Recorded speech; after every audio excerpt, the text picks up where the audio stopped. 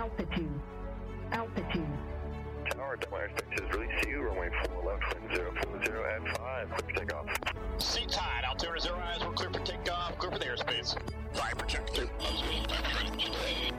My right ramp curve was at 354. Set. Viper 01, be advised, the restricted area 6002 is still active. That's on. Next picture 610, 15,000, Viper 1 targeted. Juice, thanks for joining me on the podcast again. 2 episodes here, so kind of the Juice, like, dive into the background, but you're unique because you're an ROTC commander, which I don't think I've had anyone on. There are a lot of people who listen to podcasts who might fit the demographic, who are either looking to join the military, do the ROTC route. If you want to speak about the academy, you can. I don't know, it's up to you, but I don't know anything about it. Sounds terrible.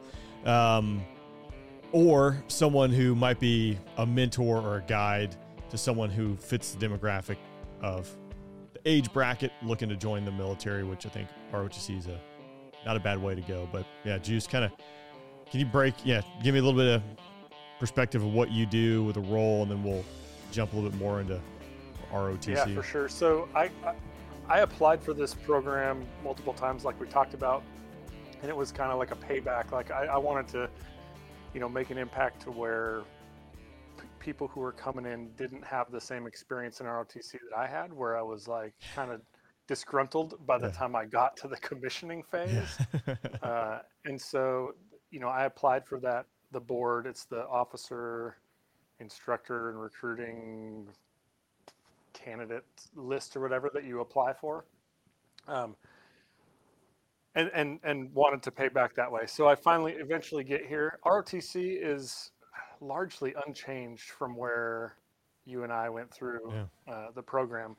I think it goes in waves of how long the program is, right? Right now we're in this phase where 4 years is what we would like. 3 years is the minimum. There is no 2-year program, and there's no 1-year program unless it's like a super specialized like lawyer or doctor type thing. There is some 1-year commissioning programs there, but we require students for 3 years. And so they've, developed curriculum for us to teach the students. And I would say that honestly, in the role that I'm in here at North Carolina A&T, 3 years we are sprinting to get them across the finish line with that 3 years. I don't think we could do it in less than 3 years right now. With that 3 years, they chop off. I mean, obviously they're missing a year, which I imagine the freshman year, again, I don't remember a lot of the curriculum, but I mean, that's kind of some of the, there's a lot of all of it's blocking and tackling. So the curriculum, I can talk to that. So the curriculum freshman year, that AS 100 year, is a lot of building block approach, obviously, right? It's teaching them how to wear the uniform. It's teaching them how to salute, how to stand at attention, that kind of stuff. And then it does a lot of the history of the Air Force. So you don't even really get into like the leadership side until your sophomore year. If you're doing it by the book. We try and introduce some of that the freshman year to give them a, like a leg up and start them thinking, critically and ethically and morally, like the way that we want leaders to think. We start that early, but for the most part, the curriculum is real just specific to history and how to wear the uniform, that kind of stuff. And then the 200 year, it's their like field training prep year. And so it's starting to get into like how to lead small groups and how to do GLP, group leadership projects, that kind of stuff. We could go off on a tangent on how effective group leadership projects are, but we do a lot of them in ROTC. And then obviously between the typical student between sophomore and junior year will go to field training, which is when you and I went through, when you went through, how long was it? It was 6 weeks, I think. Does that sound right? Okay. I might know. There was like a 4 week and a 6 week. And I think if you did the freshman year and your sophomore year, you did the 4 week camp. If you missed your freshman year, you did the 6 week camp, I think. Okay. Yeah. So right now there is no like makeup at field training for the students. And so we have to make that all up at the detachment level. Gotcha. And it is a 2 week encampment. Oh. So that's good. We're passing off the unit just like in the fighter squadrons. Yep. Yep. I see. And so what we used to do over those 4 weeks was, kind of an evaluation of where they're at and what they do. And we are now trying to do that in a 2-week period. Okay. I can't speak directly to it because I have not gone to field training since I've been here. I missed it last year, and then I missed it this year again. So Dang. yeah, but I do have, my captain is down there right now, and he's definitely feeding me info on like the worthiness of it. And he honestly came back and kind of is starting to change my mind a little bit. He is saying that there is some worthiness to it, and he thinks that there's some goodness to having them down there for that 2 weeks. So. I'd be curious. I do want to talk about field training because I think when you and I went through it was predominantly you marched around all day long. Mm-hmm. You ran, you did PT, and then you marched and you marched and you marched and you marched, which I have my opinions on marching around and its utility. I definitely did a lot of marching on active duty. Oh, wait, no, I didn't. But it's like I'm doing an about face. How do I do that? So backing all the way up, the programs, 3-year, 4-year. When I went through, I do remember guys on a 2-year program. They were doing their masters.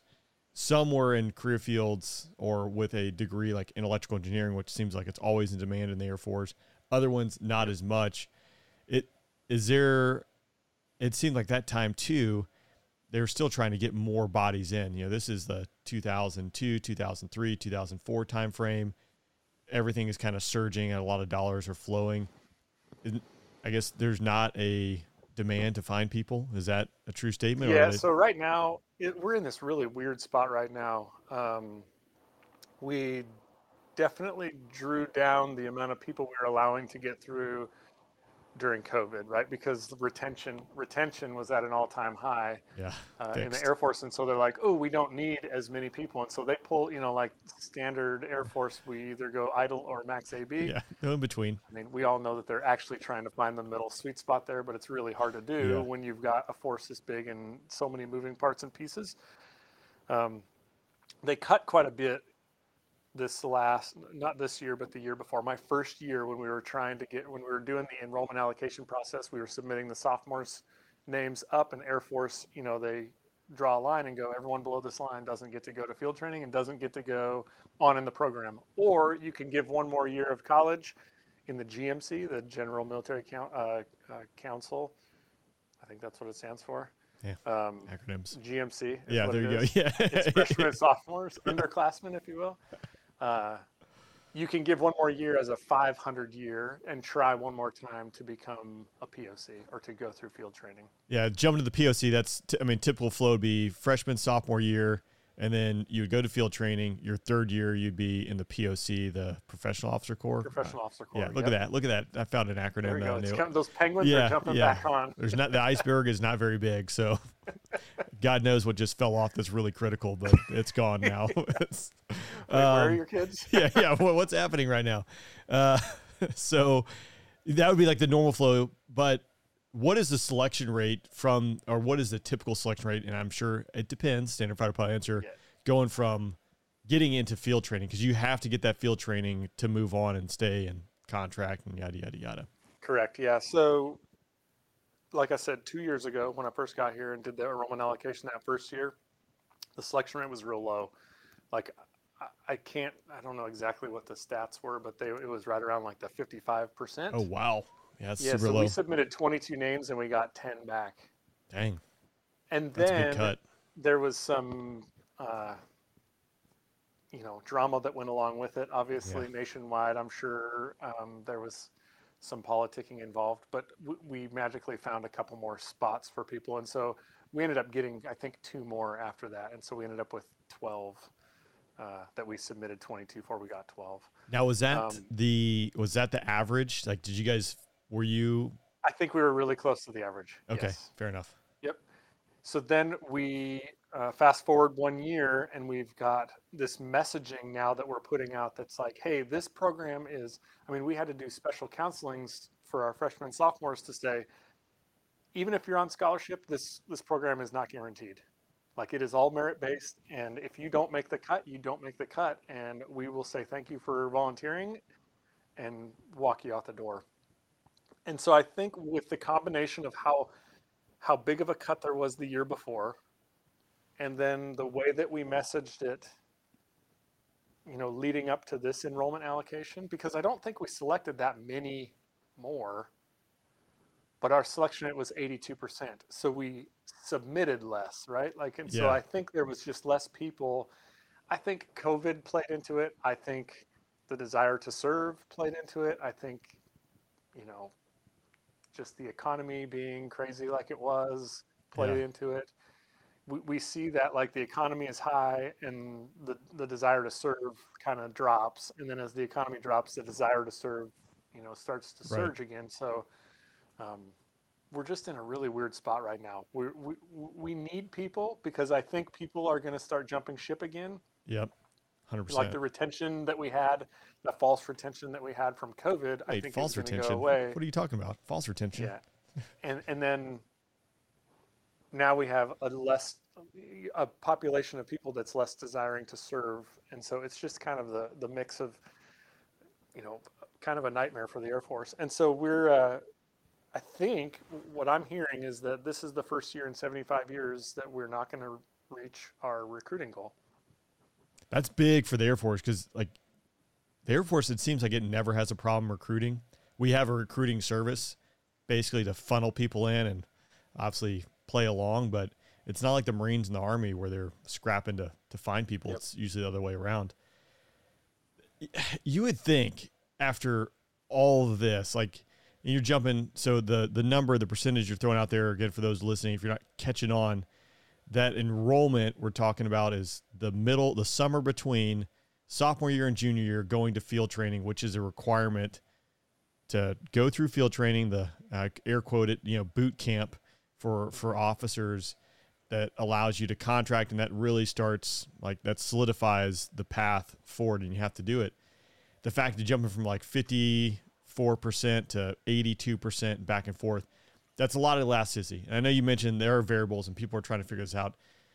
COVID is probably one of the big ripples in that. For sure. You would think that at this point, the stability, that number would fluctuate hey, because even when we talk about officer promotions, and there have been some big fluctuations, but inherently, I don't know, major is going to be an 85 to 92%. And it's always that year after year, they have it kind of dialed in. So this is not something new, but the fact that it fluctuates so much, and it, again.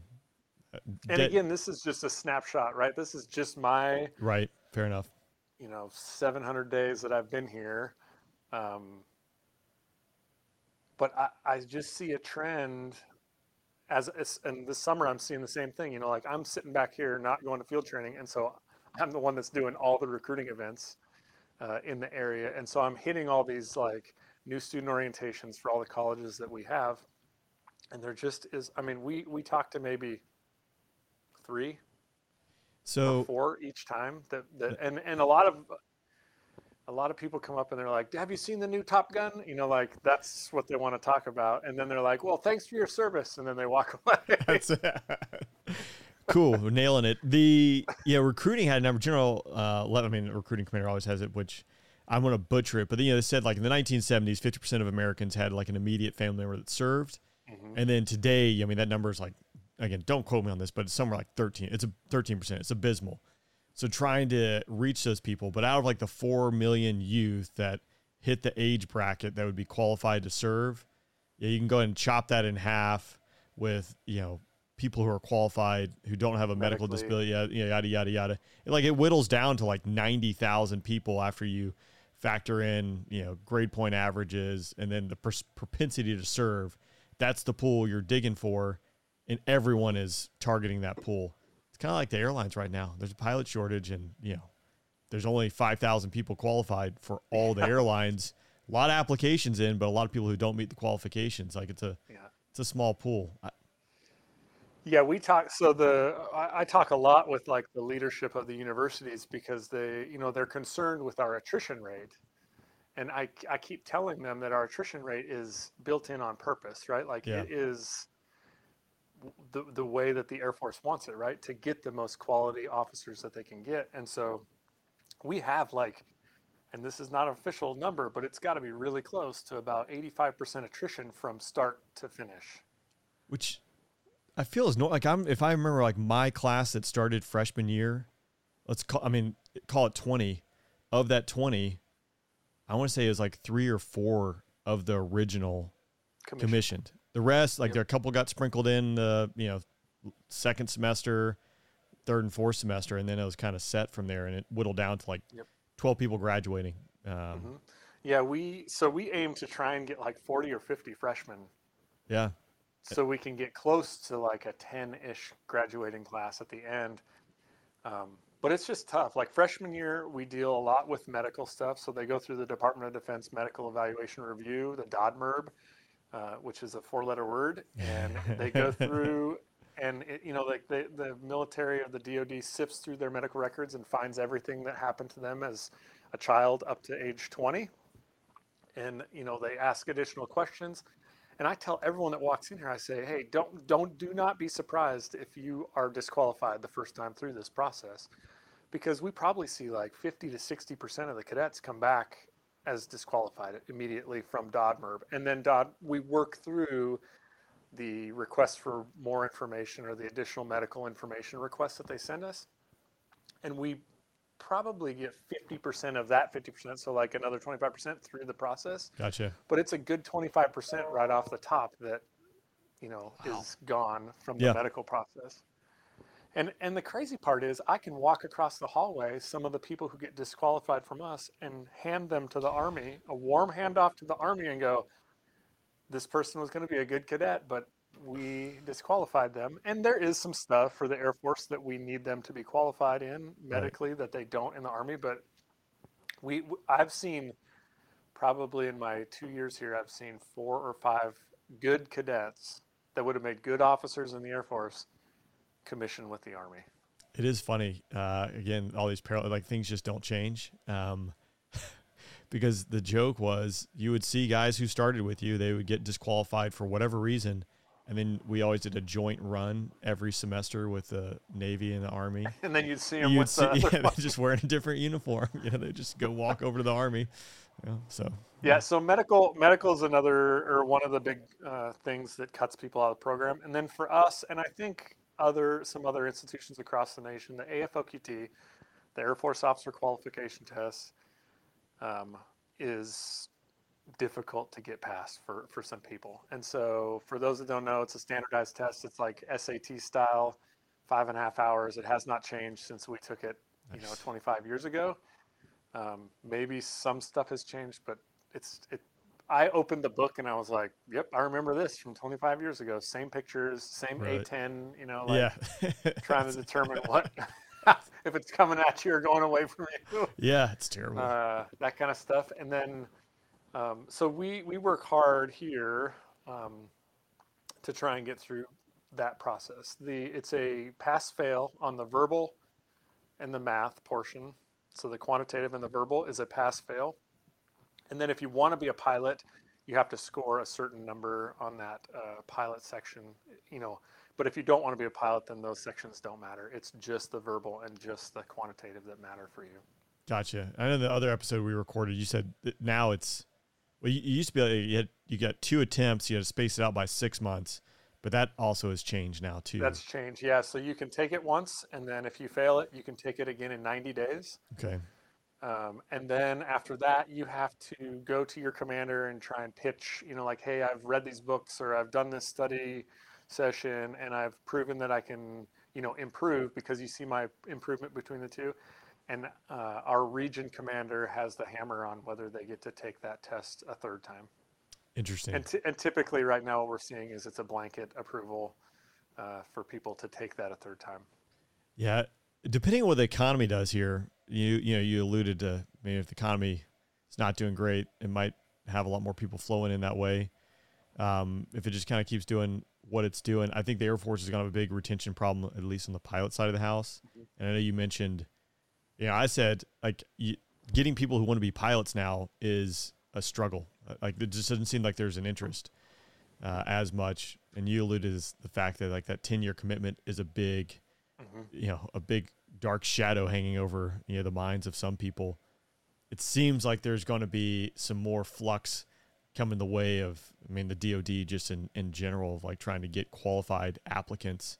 Because also too, like the things that the military needs, and we talk specifically the Air Force, like you're talking space and cyber, the people who typically do that stuff, and this is again a generalization, don't want to do PT tests, don't want to have to wear a uniform and cut their hair and stuff like that. And again, that's a generalization. Not everyone fits that bill, but I know that's one challenge. Or the fact that, hey, you can go work for Microsoft and make 5x or whatever it might be. Correct. Yeah. So The thing that I've seen that I've kind of been impressed with is how the Space Force is trying to be different. Yeah. They're trying to do some of that stuff differently.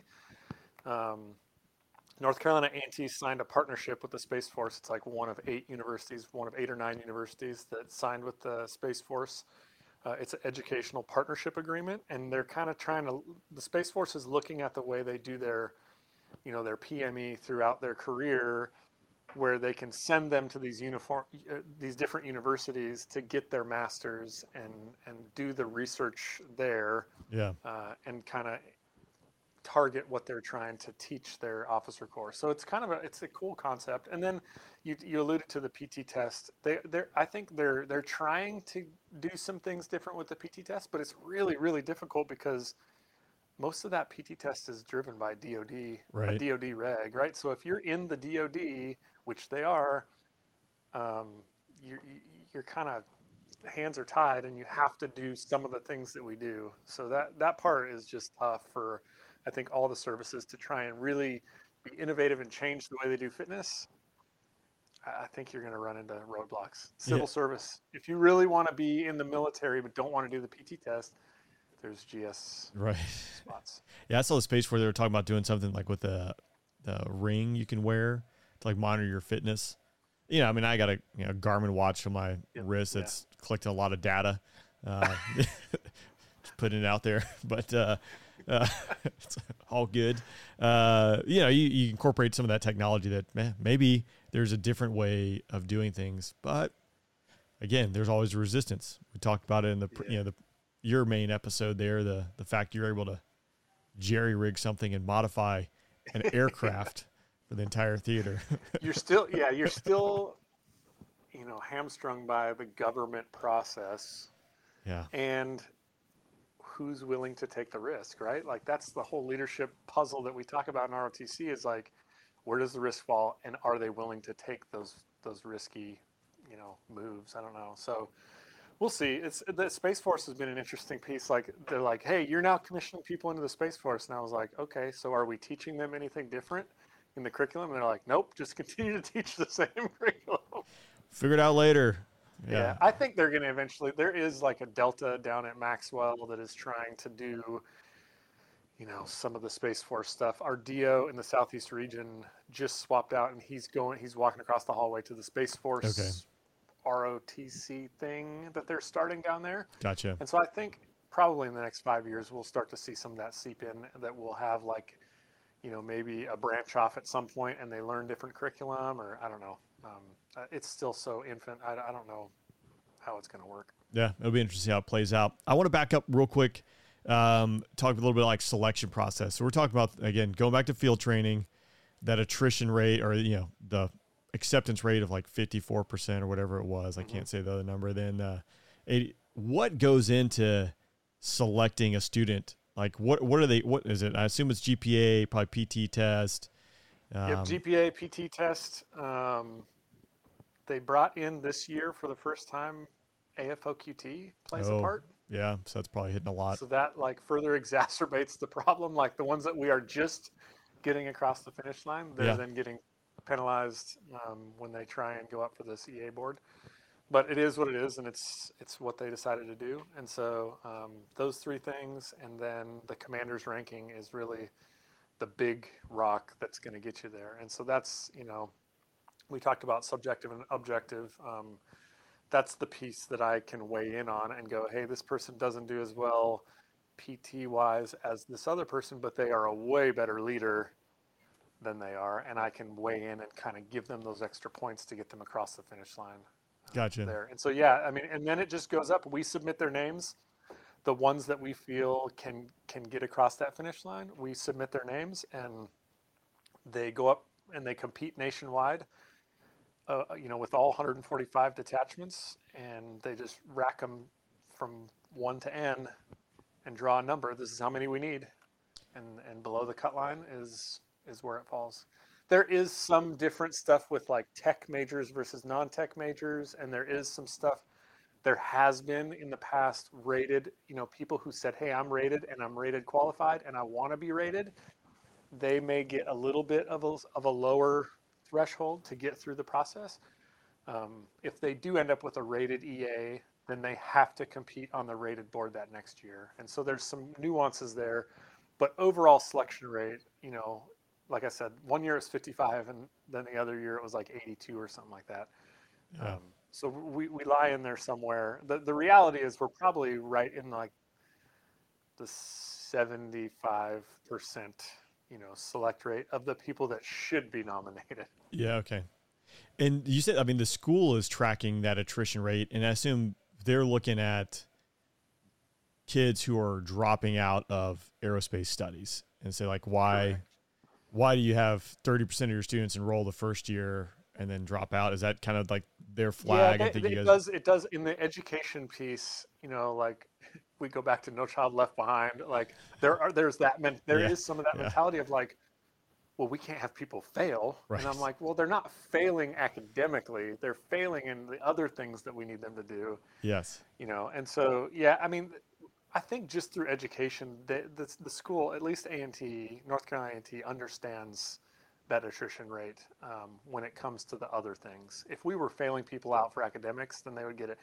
The AFLQT is a sticking point. They are wanting to help with that somehow, but there's rules involved where we can't help the students so much. They have loosened up some a little bit, and so the students can now study in groups together, which you weren't allowed to study in groups before. And so that the Air Force is kind of looking at ways that they can maybe help some of the the populations that struggle with that test, which is largely the population that we have in this detachment, from underserved populations, minority populations, English as a second language populations. They struggle big time with that test. And so the school definitely has tried to help give us, they give us like an SAT prep course.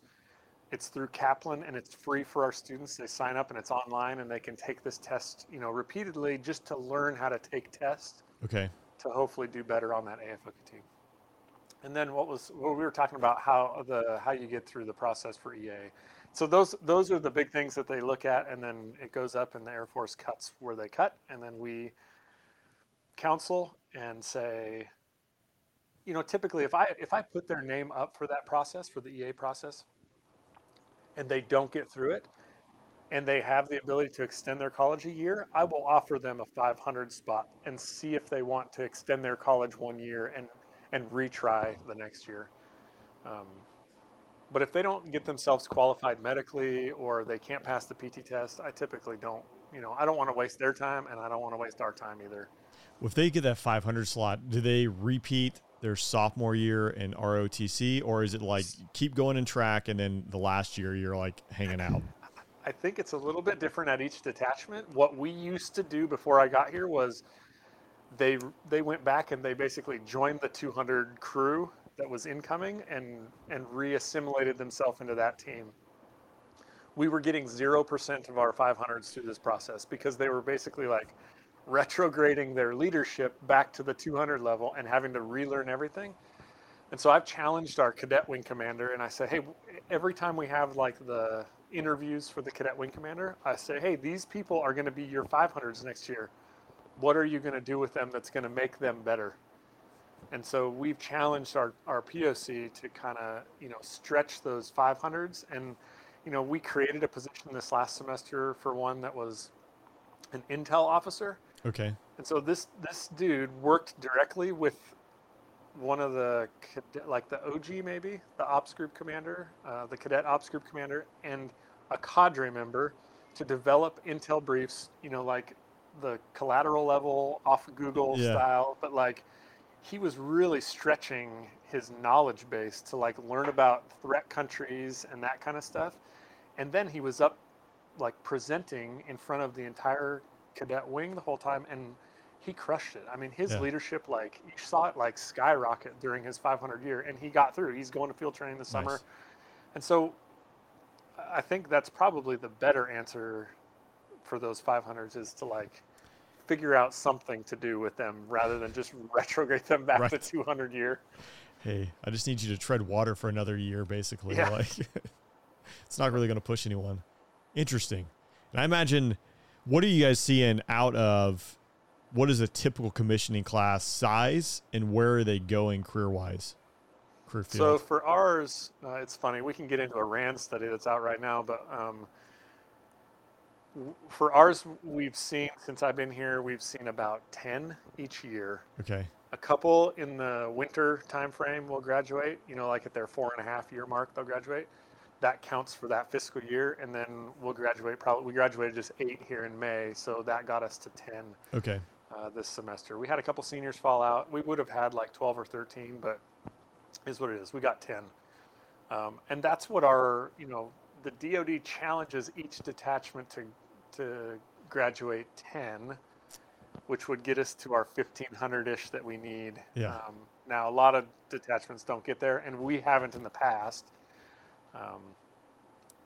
I don't really pay attention to the numbers. It's one of those things where if I don't have quality people to put through, I'm not going to, commission them. So what do we see for career fields is kind of a smattering. Large engineering program here at North Carolina A&T. And so if you're a mechanical engineer or a electrical engineer, you're going to end up being an engineer. Okay. Either like a program manager or developmental engineer type stuff. And then we have a good bit of people going to like CE. Like we have architectural engineers out of this college that we just sent one to be a CE officer. We typically have 1 or 2 pilots. Okay. Out of that group, so like 10%. I would like to see more, like 30 or 40%. And I think we're going to get there in the coming years. I may not see it come to fruition, but I think we'll probably see 3 or 4 pilots in the next year. Well, it's such a small pool, like the swing between 20% and 40%. I mean, that's pretty, it seems fairly reasonable. I feel like that's, again, my commissioning class, maybe it was like 12, something similar. And I think we had like 3 guys who get pilot slots, some follow-ons. And honestly, we're all over the place when it comes to careers. We sent one to missiles. We sent one to contracting. We sent one to force support. I mean, we're literally all over the place. Maintenance, logistics. I mean, so it's kind of just a smattering. It's interesting. One piece I'm surmising that since you said you really don't care about the numbers, that you don't play that game. I do remember we probably had a similar parallel with ROTC. I really enjoyed it for the first 3 years, and then we got a guy, the Commandant of Cadets, who I didn't have a lot of respect for. Maybe I was a little young, but also today I don't think I would want to hang out with him. Again, it was the filing cabinet of what not to do. Wonder where he is today. But I'll say the professor of aerospace studies, I remember I had a buddy who figured out he could commission into the reserves, and he wanted to go fly C-17s. Which was like, what? I was like, what is that? Little did I know when I showed up to pilot training, here's a little secret that people go to the Guard and Reserve and they know what they're going to fly when they show up. Yeah. There's a little bit more to it, but the professor, he was vehemently opposed to it. And supposedly it was because it was going to ding the numbers. He was going to have. Yeah, probably. Yeah. He's not going to get his active duty numbers. We don't, I mean, they send us a thing every year and it says like, hey, your detachment's not viable because we don't meet the minimums for, and it's weird because we'll meet it for that year, but they look at a 5-year average. And so if you don't average over 5 years in one of the categories to be viable, then you're not considered viable. And, it can be used. I've looked at it as just a tool that I can use to kind of pitch with the leadership of the universities to go like, hey, we need your support a little bit more in this area, or we can use your support here. Look, the Air Force is looking at this and they're really looking at our program because we're not viable, that kind of stuff. And so, but my leadership up the chain on our ROTC has said repeatedly, like, do not chase those numbers. Yeah, it's good to hear. So I think it's a good tool, and I hope they keep doing it because the university cares about it. Yeah, I mean, I imagine the university is getting money. However, I would say I'm going to guess that the typical relationship with ROTC and academia, there's probably some oil and water and tend to fall on different spectrums. And again, that's a generalization, but I saw it a little bit at Georgia Tech, but Georgia Tech, very technical school, like North Carolina A&T. It was a little more right leaning, so it was a little bit less resistance. It's not like UCLA, like I heard some stories. Yeah, I think it depends on which university, but I think largely academia is, not super educated on the military. Yeah, and so that part was one of my big surprises when I got here, and I would talk to people on this campus that, the ROTC, the club, no clue. Yeah. That we actually have a curriculum, and North Carolina A&T students get a minor from our program, and I'm not an idiot because I don't have a PhD, right. I don't have doctor in front of my name. And so it's just their ability to fathom that we serve and our career is military, and we educate ourselves just like any other career field educates themselves, and we are relatively smart people, critical thinkers. We can, think through problems. I kept, through the COVID piece here, I kept going across to the Army. PMS, she was in logistics, I think, in the Army, or I can't remember what she did. The one that's in there right now is the Army. But we were, knee deep in the COVID,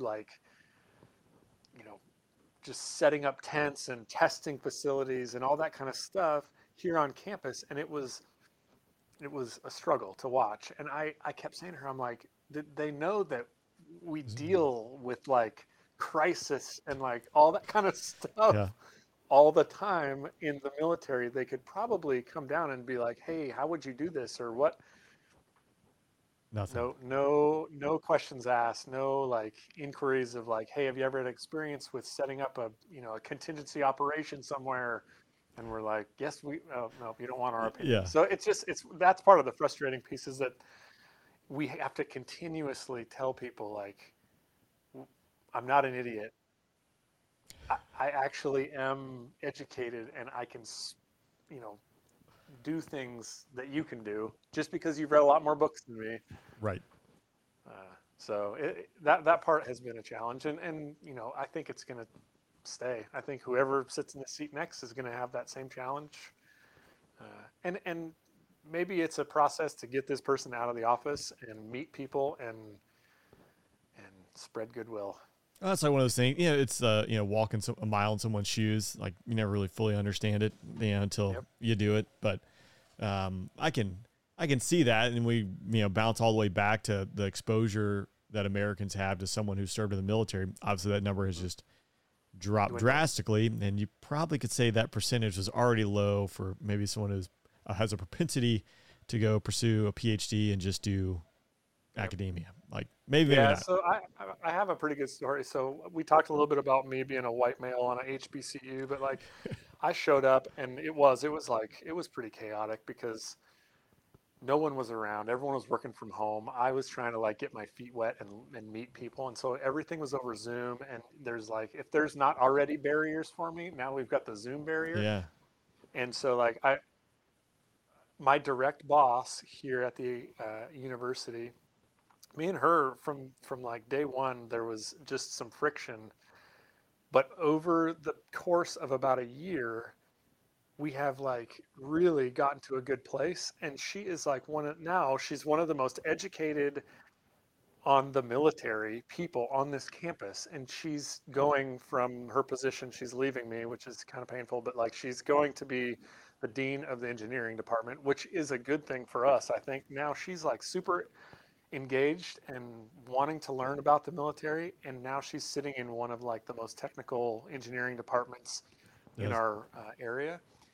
But her story is awesome. She dedicated herself to learning about this program and about the Army program. The Army has a program where they can take professors from the universities and go push them out of airplanes and parachute and do the stuff that like the cadets are doing. And so she is going to Fort Benning, I believe, Oh, geez. to jump out of airplanes, which is like, she said to me, she's like, this is so far outside of my comfort zone. That's She's like, cool. but I feel like I have to do it just because I've sat in this seat and I've, dealt with the ROTC piece. And so that I would say is like one of, if I leave here tomorrow, that will be one of my biggest wins, is like gaining her trust and educating her on the process, and she actually seeing the benefit after she did. I don't believe that she saw the benefit before me and the PMS really dedicated time to educating her. Was that just constant interaction and asking for meetings and kind of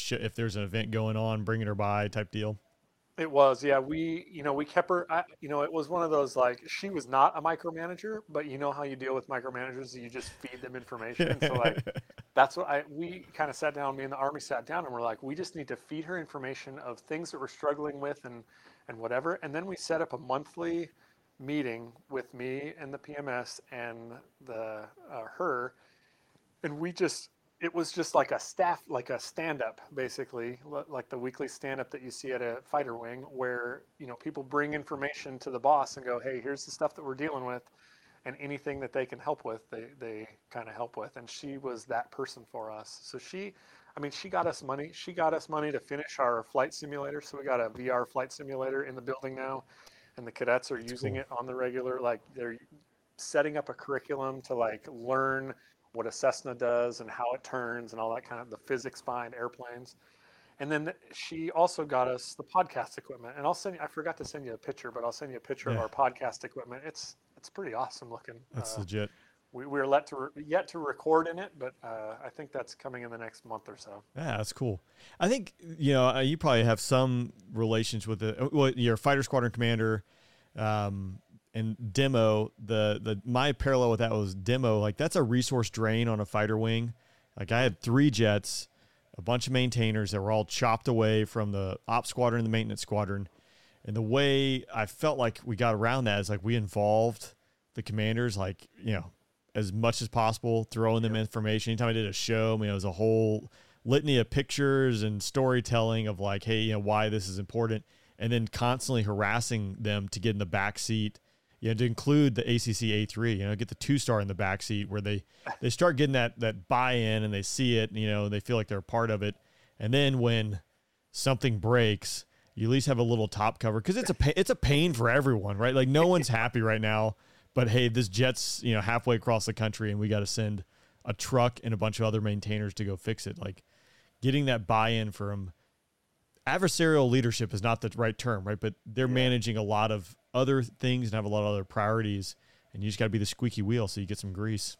Yeah, for sure. As a squadron commander, we had a great group of fighter squadron commanders at Luke, and our dedication was to involve as many of the support side and maintenance commanders as we could, just so that we had, we had a camaraderie with them too, so that if we did need something, they could step up and help us out. And I think my support background helped a little bit with that too, where, the very first time we had like a whiskey with the mayor with all the squadron commanders together, I think Mother set it up in the 310th. We went down there and there was the services or the force support squadron commander in there with us. And, I was able to say, hey, I used to be services. Yeah.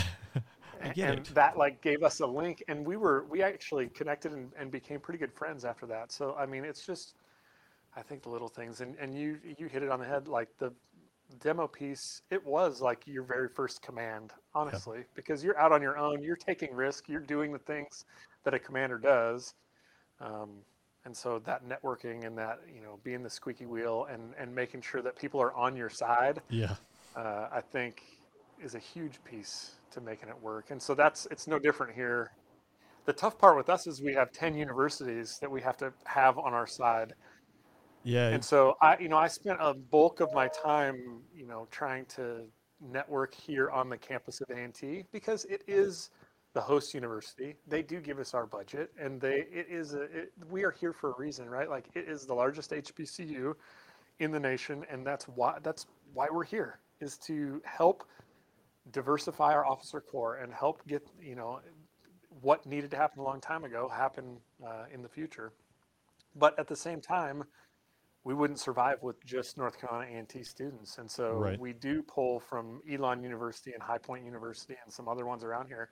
And so I've had to step out a little bit. And, I did a webcast with the president of Elon University, who used to be the chancellor of, or not the chancellor, she was the provost of the Citadel. And so Okay. she had that military connection there. And she's been just an awesome advocate for us out at Elon. It's just been an interesting, it's so different. It's so different to be part of like academia and like try and integrate as a person wearing a military uniform on campus has just really been cool. It's basically like a fighter squadron, but just different. Yeah, way different. I don't know if I would say that, but yeah, it's definitely different. We didn't talk about like the crosstown aspect, but you're referring those to other schools. Like I assume it's still called crosstowns, but Crosstown. yeah, smaller universities which might not qualify for an ROTC unit, but students can still register and drive across town for leadership lab. Yeah, it's crazy. One of our crosstowns is Wake Forest, which is a big name, right? Yeah, that's interesting. I can't get anyone. That's like been my one of my objectives with the crosstowns is like, let's get a student from Wake Forest. How far away? How far of a drive is that? It's like 45-minute drive. Yeah. But it's like 2 miles further than Winston-Salem State, and we get people from there. Yeah, interesting. So I think it's just how do I break into that university and the campus and like get our name out there? I don't even think people know that they can be part of this program. That's probably a big piece of it. Like, you don't have it on campus, so you don't see cadets walk around in uniform on occasion. No one, the fraternity brother doesn't have a fraternity brother who's in ROTC. Yep. So you just never, It goes back to our previous podcast. If you're not surrounded, by an environment of people doing X, Y, or Z, like most likely you're not going to end up doing X, Y, or Z. Yep. Like I'm not a doctor, nor could I have been, but I didn't grow up around a bunch of doctors. I would have just been the reject from the group, but I didn't know. Yeah, and then I don't know if you want to talk about rated board stuff. So, like further on in the process, so for students that get through that enrollment allocation process, their junior year is a big year for them. They compete for rated spots during that year, and then at the end of that year, they submit their non-rated line jobs, basically their dream sheet of what they want to do in the Air Force. And rated is now going to be pilot, Wizzo. Pilot, CISO, ABM, UAS. Okay. Is there anything else in it? We had Intel in it at some point. Like No, Intel's not in there. Yeah, so it was weird. Yeah, Intel's one of the non-rated line. I think that's it. So the thing. And so they compete for that, and there is a desire, and I don't know if it's because I'm here talking about doing pilot stuff. There is a desire for people to serve. Some people are qualified, some are not. One of the things that I was really surprised by is how easy it is now to get through the LASIK process. And so if your eyes are not perfect, which everyone thinks you have to have perfect eyes to get in the Air Force and to be a pilot, since I've been here, I've seen 2 people go through the LASIK process and 2 people get qualified and 2 people get pilot spots out of it. Well, they go do it on their own. I assume it's like a waiver. They do it on their own. They pay for it. Yep. And so one of them did it between the rated board and the supplemental rated board, which happens their senior year. They did the LASIK and they got qualified. And another guy, which I think is better timing, he went to field training, came home, and got LASIK done right away. And then he had 90 days to get requalified in the eyes of DODMERB. That's a soft requal. And then 6 months from the time that you get out of that surgery is when you're actually rated qualled. And then you compete on that rated board. So if anyone's listening and wants to do this, I know there's like a lot of paperwork that goes into it, and then documentation probably. So like it behooves you not to just go get it before talking to someone probably who is correct. Who's Yeah, done talk it. to your cadre. Everyone knows kind of the game to play and how to get your eyes where they need to be. And it just depends on how much money you want to spend, right? So like there's PRK, and that's one way to do it, and then there's LASIK, and that's probably the quicker way to do it. Yeah, my wife just got it beginning of May, and 2 days later, like full up, just has to do eye drops to like help out every now and then like a week later, no issues, and got a big discount because my dad got a LASIK done 20 years ago in the same clinic. So It's the like, oh, family yeah. member discount. Yeah, you're returning or you're a referral. She's like, okay. It was like, take it. I mean, the So that part affordability of it. was really surprising for me that because when we were going through, there was no option Yeah. to like fix your eyes. If you didn't have the eyesight, you were unqualified and you did not get to compete for it. Now I had the luck, I guess, to get a waiver once I got on active duty. So like I wouldn't have been able to go pilot out of ROTC anyway because my eyes are so bad.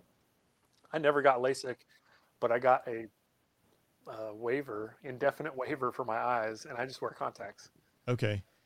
Because I mean, I had buddies who did PRK and they went through the process, and that was kind of a challenge. But yeah, it's awesome that you can, because the technology exists, you can get someone who can see, and turns out like their eyeballs aren't going to explode. So it's great.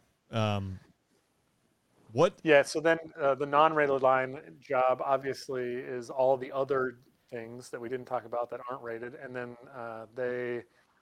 we look at this huge document called the AFOCD, and it has all these requirements for each AFSC. And Okay. the Form 53 that they fill out should populate what they are qualified for based on their degree. But there is some work that we do to try and get people qualified. Like if we see a degree where someone has taken all the classes needed for a weather degree, but they're getting a chemistry degree, then we can kind of fight for them to be able to apply for that weather position. And that's kind of what we do, is we just look at each person's degree and go like, hey, what do you want to do? And then we go to the Air Force and go, how do we get to yes for this person to be able to try and compete for these jobs? And then they compete for them with everyone nationwide, and it comes out all at the same time. We're still waiting on them right now for our rising seniors. So they find out like pretty early on their senior semester, their first semester, senior year, what they get? Yeah, I think we're trying to get to a spot where the NRL comes out at the end of their junior year, but we just it's just with COVID and like the staff being really undermanned, I believe, I think is part of the problem. I just don't think they can churn through that as quickly as they would like. And so now we're in the middle of the summer and we're still waiting on NRL release and Space Force release. So people competed to go into the Space Force, and we're waiting on those numbers too.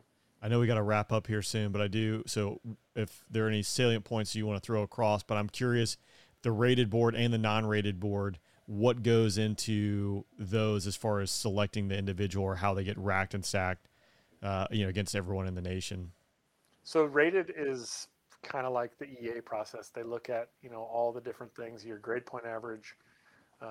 They definitely look at degrees maybe for some of that. So some people have rated tech EAs, and so they are kind of put into a different category. But for the most part, it looks like, do good on your PT test, do well in school, and then get a good commander's ranking, and you'll be sitting pretty well for that rated board. So do you know if, because when I showed up at Tech, I was going to do civil engineering, and then I was like, hey, what do I need to be a pilot? I was talking to a casual lieutenant who was doing a master's in international affairs.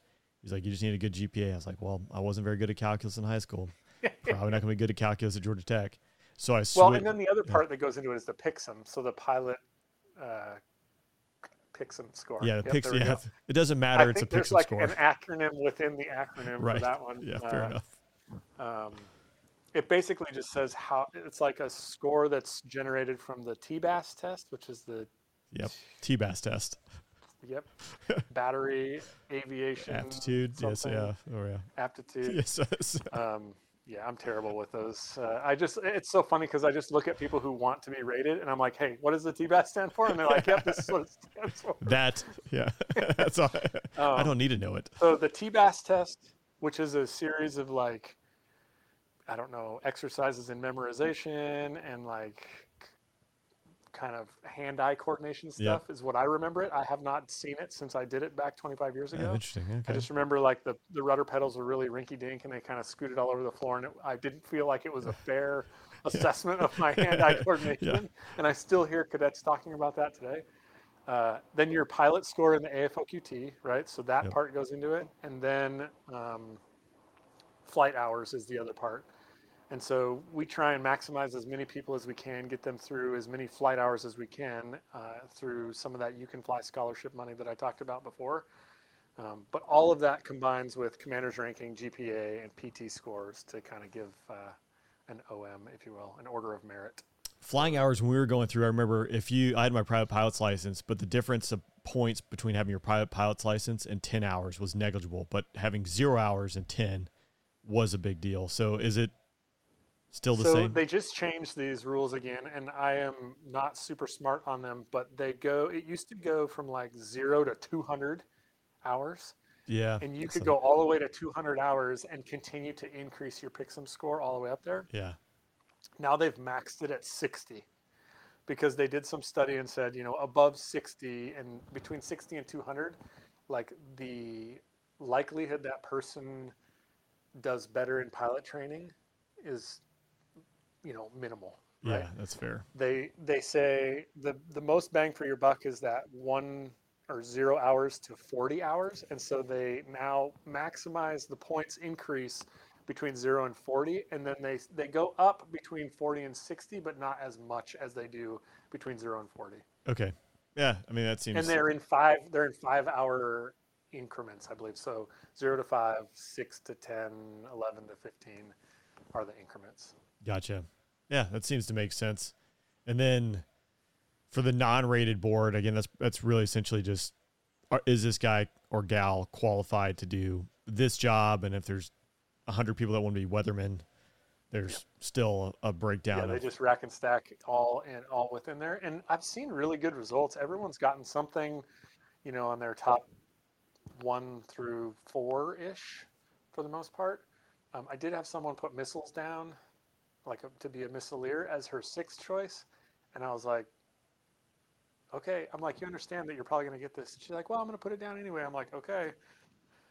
And she got it because they're so undermanned. And so if you put it anywhere 1 through 6, they're going to select you for it. And so that's where she's at. And she's happy with it now. Yeah. She was just a little shocked that she got that. So wearing a seatbelt in an underground silo. Do you know they wear seatbelts? Well, she's the first one on active duty too. She graduated May and commissioned May and was on active duty in May. Wow. Which Because are they delaying? Like I got delayed. I was supposed to get delayed 4 months from commissioning to start. And it was like the first year they did that. And then I got bumped up to I waited to 31 May because the academy graduated on the 30th. But then subsequently I had, guys who were 2 years behind me that had a year off after commissioning. We're still in that pain train right now. So typically it's between 6 and 12 months. That's crazy. From commissioning. Yeah. And there's nothing we can do about it. It's crazy. You can compete people to go be a gold bar recruiter, which will pull them on active duty right away. And we got one of those this year. But for the other people, I just am now sending I think in May, I sent one of the people I commissioned last May. She just came on active duty. The Marines' humble opinion, again, what doesn't matter. I was casual for 15 months down at Moody. So the Air Force is paying a salary. The squadron put me to good use. I learned a lot of stuff. It was good for me to go do.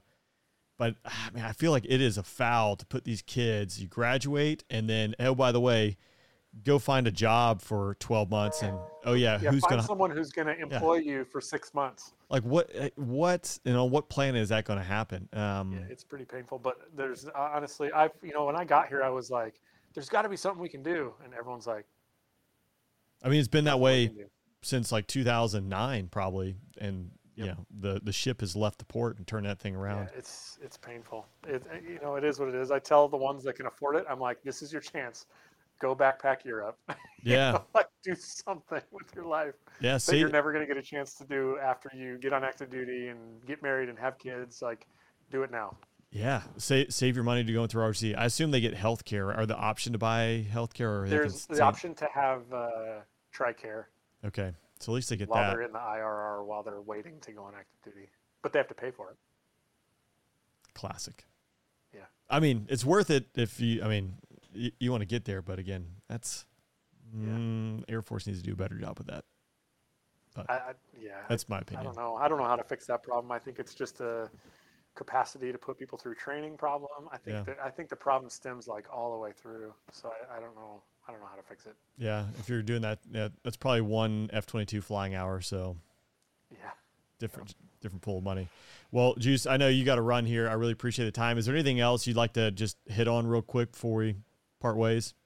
No, man. Thank you again for letting me come back on. I got done with that first one. And I was like, oh, there's so much about ROTC that I didn't get to say.